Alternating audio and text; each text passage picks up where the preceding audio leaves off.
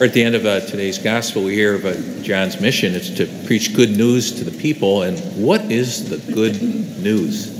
And the word gospel actually means good news, but it's really Jesus and his message. Everything that Jesus proclaimed, his person, was about good news. And it was certainly connected with forgiveness, that his forgiveness is stronger than any sin, more powerful.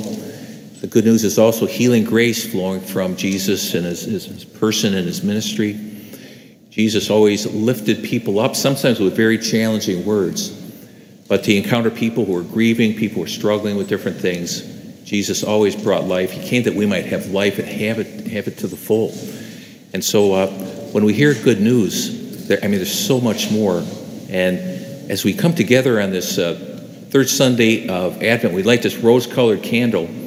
And we call this Gaudete Sunday, which means rejoice. And the reason why we can rejoice and have this tone of enthusiastic faith is because on the horizon is the birth of the Savior.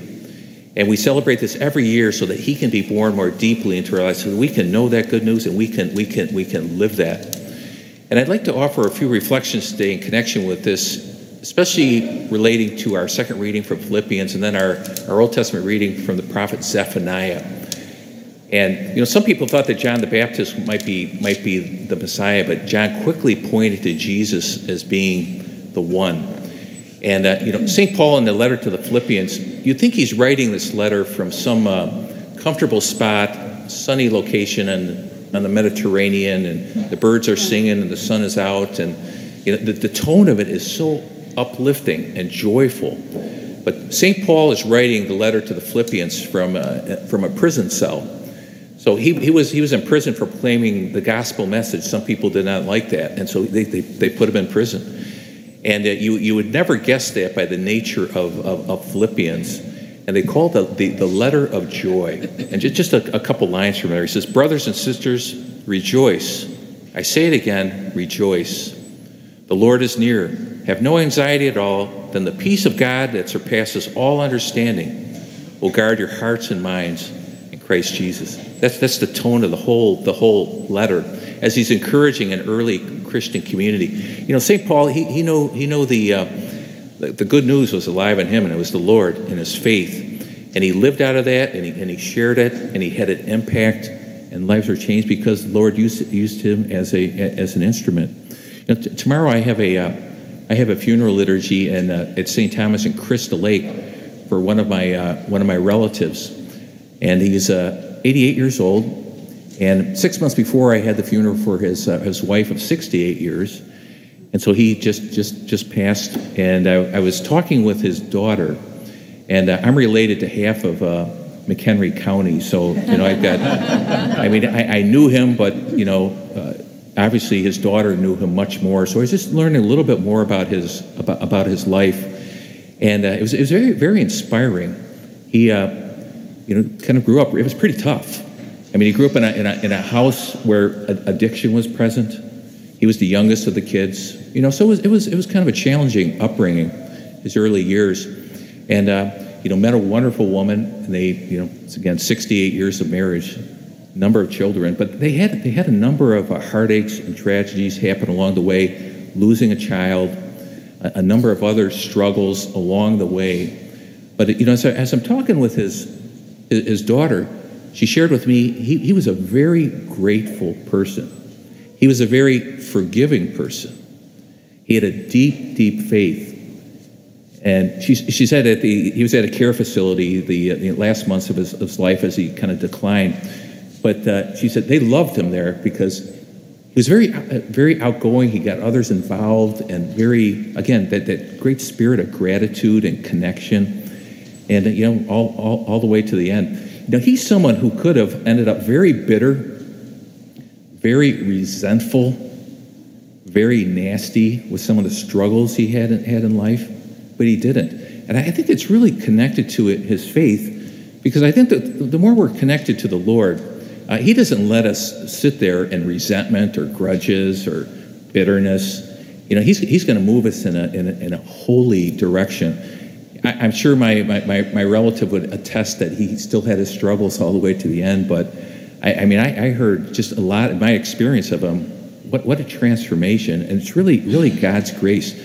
That's his desire for each one of us here, and because we all have our struggles, and sometimes heartaches. As we gather this morning, I would imagine some of you, you got some heavy burdens weighing upon you, and that's the reason why we open ourselves to the Lord and what He brings to that good news, because whatever we're experiencing, He can bring new life, He can bring healing, He can bring forgiveness.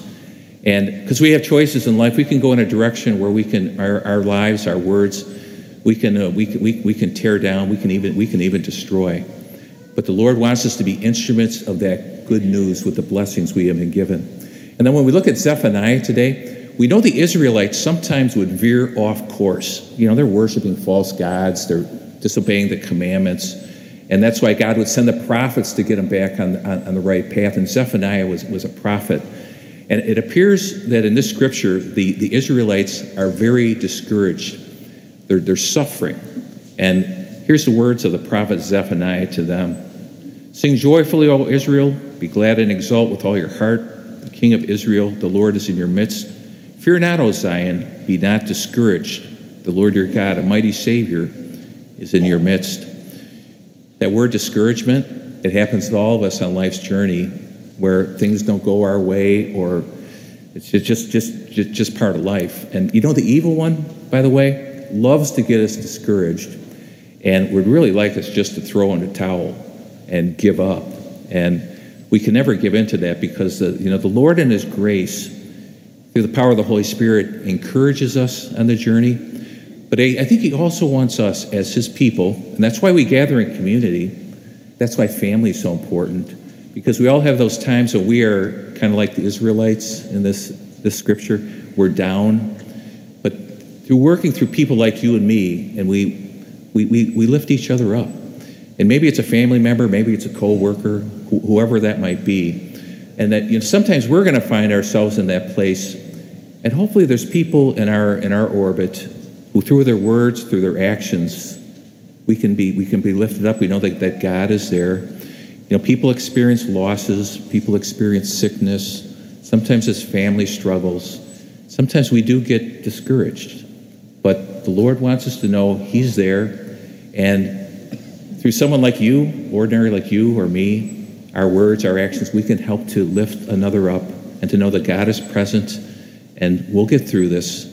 So that's what we need to be for each other, as those prophets were for the Israelite people. And in connection with all this, I wanted to say a little bit here today about Our Lady of Guadalupe. So this is actually the feast day of Our Lady of Guadalupe. It usually falls during the week, but this year it's on the fourth Sunday of Advent, which I think is very providential, because everything with these scriptures is so connected with Our Lady of Guadalupe. For those of Mexican heritage, this is like a huge day, because I'm sure many of you are familiar with the story of Our Lady of Guadalupe. But in 1531, she appeared to Juan Diego. There's very few apparitions in the life of the church this is valid, this is authentic, and this is one of them. In 1531, Juan Diego was a very, very poor worker, one of the native peoples of the land, and they struggled greatly because the conquerors sometimes were inhumane toward the native peoples. But Our Lady appeared to him. And it's interesting that she had the features of the native people. And she was also wearing their native garb. She was pregnant with the Christ child. And her message to Juan Diego was to go to the bishop and ask the bishop to build a church on this site. So you can imagine Juan Diego was probably a little freaked out by all this. But he goes to the bishop, makes this request. And I would imagine the bishop might have thought, I wonder if this guy's got it all together or not. And she says, I need a sign. So if this is really from Our Lady, from the Lord, it's from the Lord, I'll need a sign. He goes back, and some roses were blooming out of season, and Our Lady said to Juan Diego, take these roses to the bishop. This will be a sign for him that this is from me. And so he put those in his tilma, or his cloak, those roses, went to where the bishop was. He opened the tilma, and the roses fell to the floor. But on the tilma, or the cloak, was the image of Our Lady of Guadalupe. We actually have a portrait of that in back of church. But that image is currently in it's in the Cathedral of Our Lady of Guadalupe in Mexico City. And the beautiful thing about that apparition and what she brought, it's really, Mary always points to Jesus. What Jesus would bring through our Blessed Mother is really to help the people to know their dignity, their value, and their worth, because they were really beaten down. And one of the signs of the authenticity of this, in the subsequent decades, tens of millions of people converted to Catholicism in that region. And before there, it was a very slow growth with Christianity, but after that, it was just, so there was something very, very powerful that happened there. But I think in connection with today, in connection with our lives, one of the beautiful things communicated through that, Our Lady of Guadalupe, is the dignity and value of all life. Because a lot of the native peoples were just really beaten down, and she's got the coloration of the native peoples in order to lift them up to then know their dignity. Very soon we celebrate the incarnation, the birth of Christ, Jesus coming among us and lifting us up, very vulnerable, for us to know our value, our worth, and our dignity, and that beautiful solidarity. So for you and me today, for each one of us here, I hope you know in your heart of hearts your value and worth as a son or daughter of God, as a child of God. And I think Our Lady of Guadalupe and everything that's about, that's really the message of God to you and me.